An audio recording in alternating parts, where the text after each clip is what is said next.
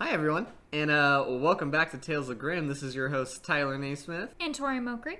And we want to start off this episode by saying, thank you guys so much for listening to last week, and we hope you enjoyed it. It's always a lot of fun to do these type of things and talk about, like, the scary, paranormal-y things, because paranormal stuff is just awesome.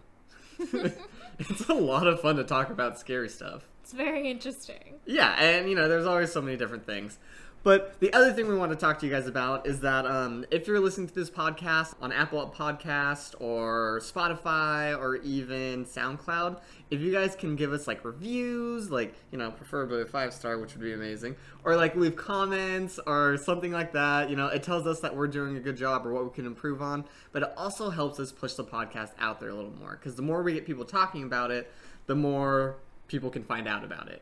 Exactly. And we know we only have basically a limited spectrum of animals and folklore that we know about. So if you guys can think of anything from whatever region you're from, you want us to talk about it, comment, and we will be happy to do research on it. Yeah, any local legends or something, that'd be fun.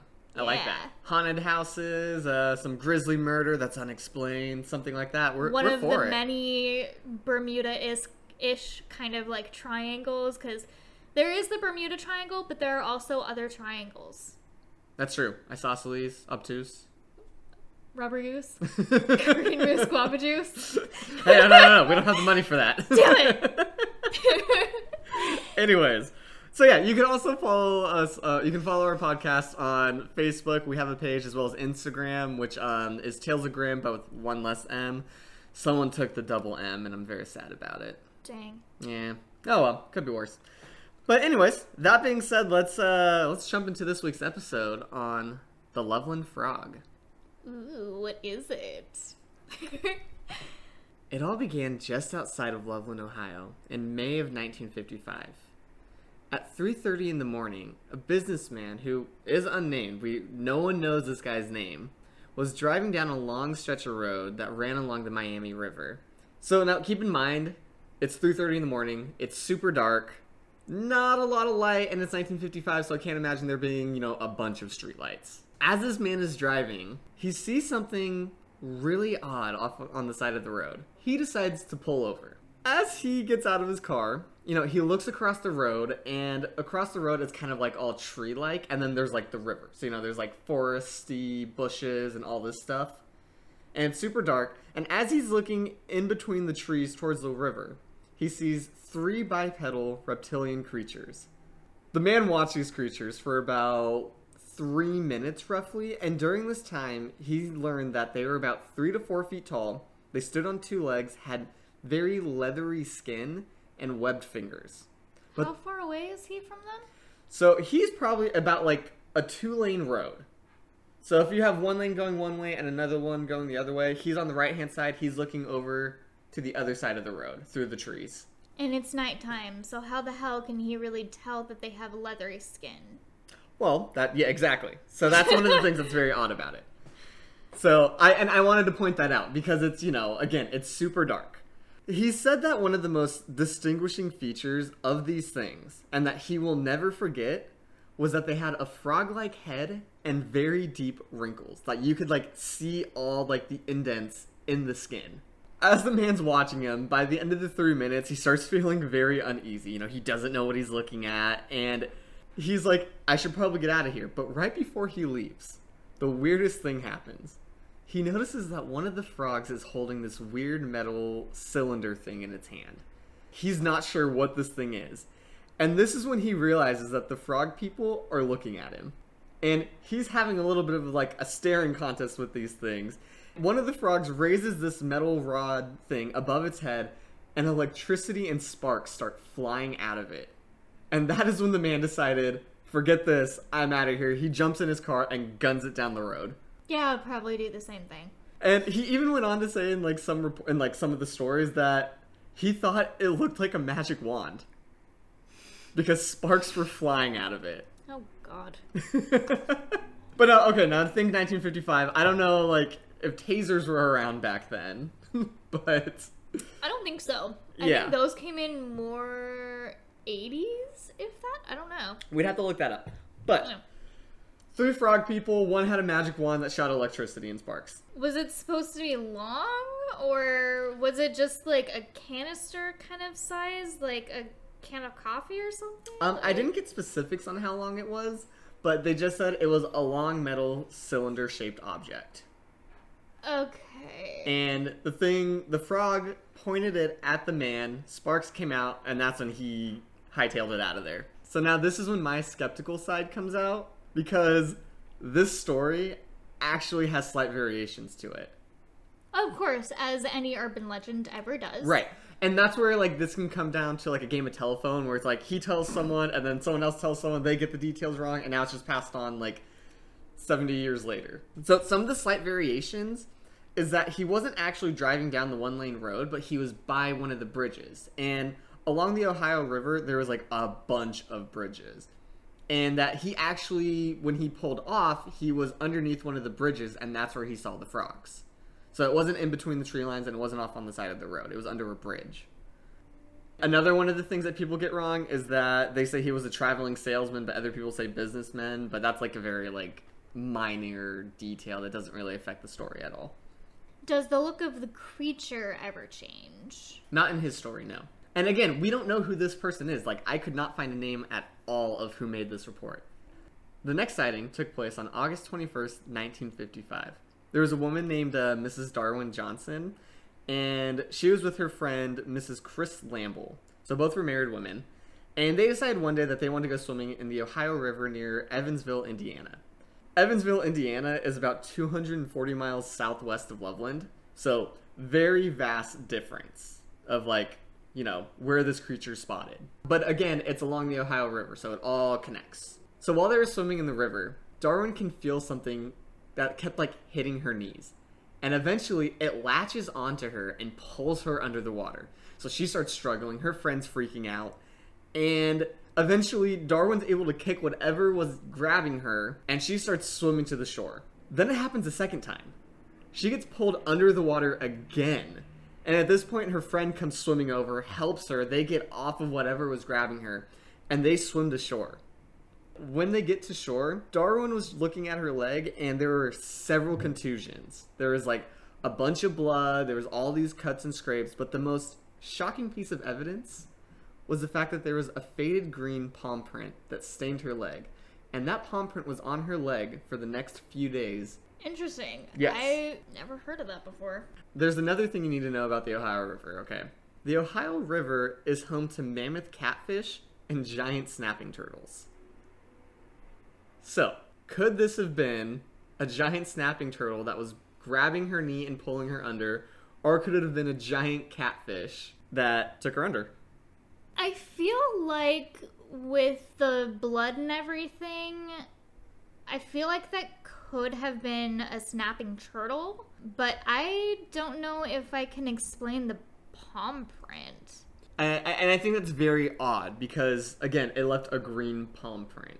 So now, thinking about it, they didn't say that you see the fingers, just the palm. So it could have just been like a blotch. Mm-hmm. It's not necessarily saying that we see a full-on hand grabbing her. I mean, some bruises can kind of look green, but those are usually lighter bruises that go away within like a day or so. And that's what's kind of interesting about this particular case is that it left such a weird mark. And something was clearly trying to pull her under the water. And she wasn't alone. She had her friend. Her friend was panicking and trying to get her out of the water and get them both to shore safely. After that last incident, we wouldn't see another sighting of the Loveland Frog until March 3rd, 1972. At 1 a.m. in the morning, a police officer named Ray Shockey was driving alongside Riverside Road and heading into Loveland. So during this time, kind of snowy and icy. Like, I think that it had just rained or something, so the roads were very iced over. So he was driving super slowly, very cautiously, high beams on, just trying to be safe while he's driving down the road. He notices an animal on the side of the road, and he watched the creature, and then it ran out in front of his car, and that's what forced him to hit the brakes. Like, he wasn't moving very fast to begin with, but he hits his brake when this thing runs out in front of him. He's at a complete stop, and he has to take a moment to collect himself. He was like, oh my god, I almost just hit someone. But his headlights were completely illuminating this creature, and it was the most bizarre thing he ever saw. He said the creature was crouched kind of like on all fours like a frog would, like if you just looked up a normal picture of a frog. And it was like that in front of his car, but then it stood up on two legs. So the officer also described the frog, and it was very similar to how it was in the 50s. You know, it was a 3 to 4 foot tall, leathery skinned, giant-eyed, frog-faced man that was just staring at him.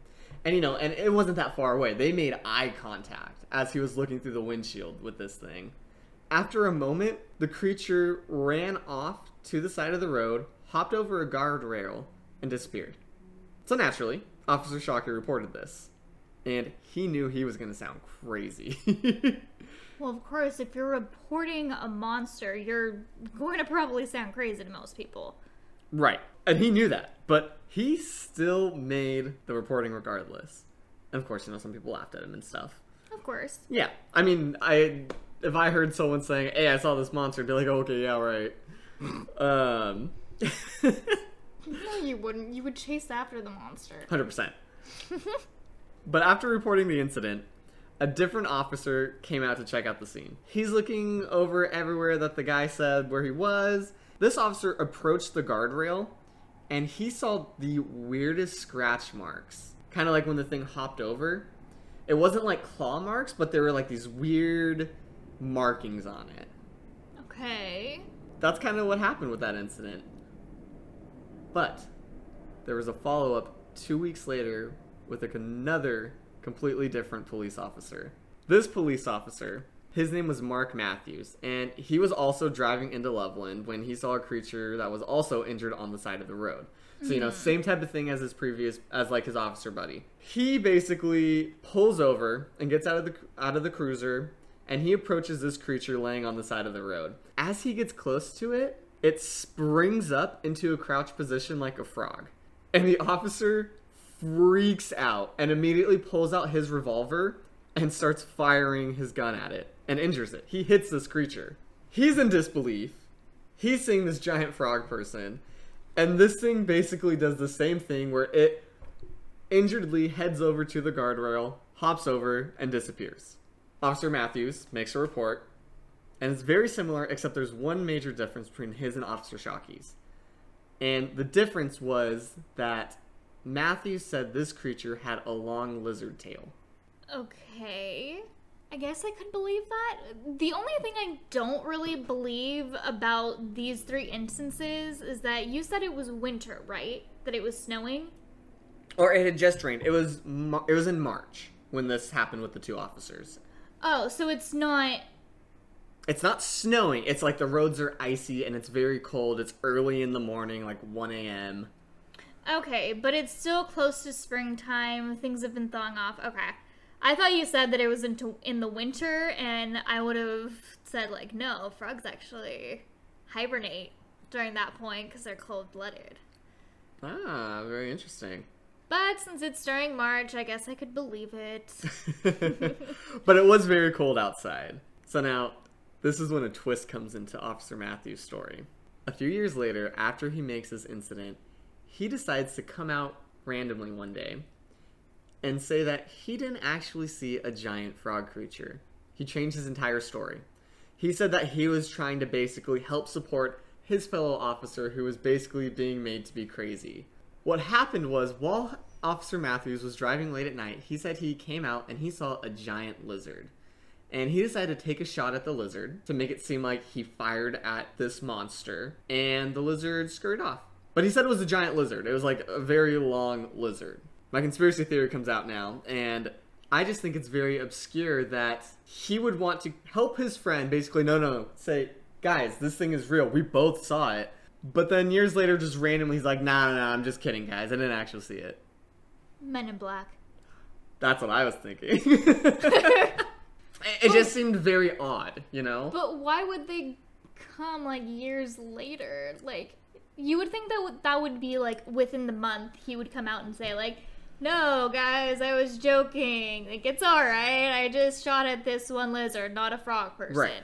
And I guess, you know, I can get the whole, my buddy thought he saw something, I have his back, you know, officer code type of thing. I could get behind that. I just think it's very odd that he was like, I saw this thing, I shot at it, and then years later, no, guys, I'm making it up. But also, why not just make up the story? Like, why say that you did actually take a shot at this giant lizard that was outside? Yeah. That doesn't make sense to me. Like, you could just say, I saw a giant lizard, but this guy actually fired his gun at it. Maybe they were close enough to town so someone would be able to hear the gunfire. So then that would make it a little more believable or something like that. You know, it's very possible. I just find it very odd. And then actually, this guy really kept up saying, like, for years later, that it was all a hoax. And he said that in 2001, like, through an email, that the whole thing was blown out of proportion, and it really was just a lizard. That's what Officer Matthew claims. Like, he's stuck with his guns 30 years later after he retired and everything. He's like, guys, no, it was fake. I mean, I would also believe that maybe he just wanted a little bit of fame for himself for that point. Like, instead of helping his fellow officer, because honestly, if one of my coworkers said that they saw something, I wouldn't really go out of my way to support them. And I don't even know if these two knew each other as much. Or if they were just like, hey, you're a police officer, I'm a police officer, I'm gonna say what you said. So maybe he just wanted his 5 minutes of fame, and then years later he regretted it. I guess it's very possible. It's very possible. Even talking with Officer Shockey, the one that saw it the first time, you know, he never did a reneged story. He never went back on what he saw. It was just Officer Matthews. Conspiracy. The legend of the Loveland Frog basically became a big part of the city of Loveland, Ohio. You know, we've had now multiple sightings of this thing. And actually, it later became a bluegrass musical. Yep. So a bunch of artists, actors, producers and stuff, they came together and decided to turn the Loveland Frog into a bluegrass musical / puppet show. And it was actually well received. And the name of the musical was Hot Damn, It's the Loveland Frog. Oh my god. I would totally watch it. It had puppets. When I was reading the synopsis, it said something about basically they were... it was something like Peepaw went missing, and I can't remember the main character's name, but he had to go find Peepaw, and basically runs into the Loveland Frog. You guys should look it up. It's very, very interesting. But again, it was pretty well received when it came out. Wow, I mean, it's not the first fairy tale legend to be turned into a musical, but it's certainly one of the most odd, I feel like. Right. Well, I mean, I think I kind of see it similar to like Mothman. You know, how this whole town is now celebrating Mothman. Yeah, this town's trying to celebrate the Loveland Frog, and they turned it into a musical. I like what they did with Mothman more and making cookies and pizzas and stuff like that. Wow. At least it's not a, I don't know, Princess and the Frog type of thing. I mean, it might be. There is a frog involved. And Peepaw. Oh my god, mix of Beauty and the Beast and Princess and the Frog. I guess, yeah. Oh my god, now I kind of want to see it. We'll have to play some of the songs. It's kind of interesting. Wow. So this brings us to the final sighting of the Loveland Frog. And this sighting actually took place in Cincinnati in 2016. Do you remember what big event happened in 2016 that basically took the world in by like surprise and everyone played and loved? I do, though I didn't actually pick it up until the year after. So you know it's Pokemon Go? Yes. Yes. And the Loveland Frog could also be like Krogunk or one of those. So, in 2016, a man named Sam Jacobs and his girlfriend were playing Pokemon Go one night in Cincinnati. And, you know, they were running around, they were catching all these Pokemon, and eventually they reached like a river. While they were there, they see this giant frog thing walking in the shallow end of the water. I'm going to show you the video, and I would like you to describe to the audience what you're seeing in this video. So what does this look like to you? Glowing eyes. Like, I don't know, there might be an alligator or crocodile in there. You don't see any body, you just see the two glowing eyes. And you can make out a little bit of the water. Yeah, but still, like, I could compare it to, I don't know, if you're in Florida and you shine a light on an alligator there at night, you see their eyes glowing. I mean, it's odd that the eyes look white at that. It almost looked like flashlights to me, or like reflectors on a costume, like light reflectors. Kind of, but they did stay in the same distance. The only way that I could say that if it was, because it, again, in the video it was so dark you can't really see much except for the light coming out of the eyes and reflecting off the water a little bit. Yeah. And the video is very shaky as well, so you can see like this, that Sam Jacobs was like zooming in on whatever it was. Mm-hmm. Yeah, and again, usually when you shine the light on someone's eyes in the dark, don't try that at home, it might blind them. If you shine a light on an animal's eyes in the dark, you usually get a kind of like glow tint, or a gold tint. Not a pure like white light. But it's also weird because it does turn its head at one point. So it couldn't be two flashlights unless they were stuck together. Right. On like a mask or something. Yeah. Which is very possible. It could have just been a man in a costume with a reflective frog-faced helmet walking. Be. But the thing that was interesting about this was that Jacobs had no idea what he saw. And he would go on to say, quote, "I swear on my grandmother's grave that this is the truth. I'm not sure whether it was a frogman or just a giant frog. Either way, I've never seen anything like it," unquote. That being said, we didn't really have that many incidents of the Loveland Frog. But, Tori, do you believe in the Loveland Frog? I mean, I believe in a bunch of shit. And I don't know, it kind of comes down to what it was for the Mothman for me, where there are a lot of stories, but it could be that people heard the first story and then just wanted to make it more famous or something like that. And in the last story, I'm actually looking this up, there is actually a small river between Phillips Park and Hermitage Point. What river is that?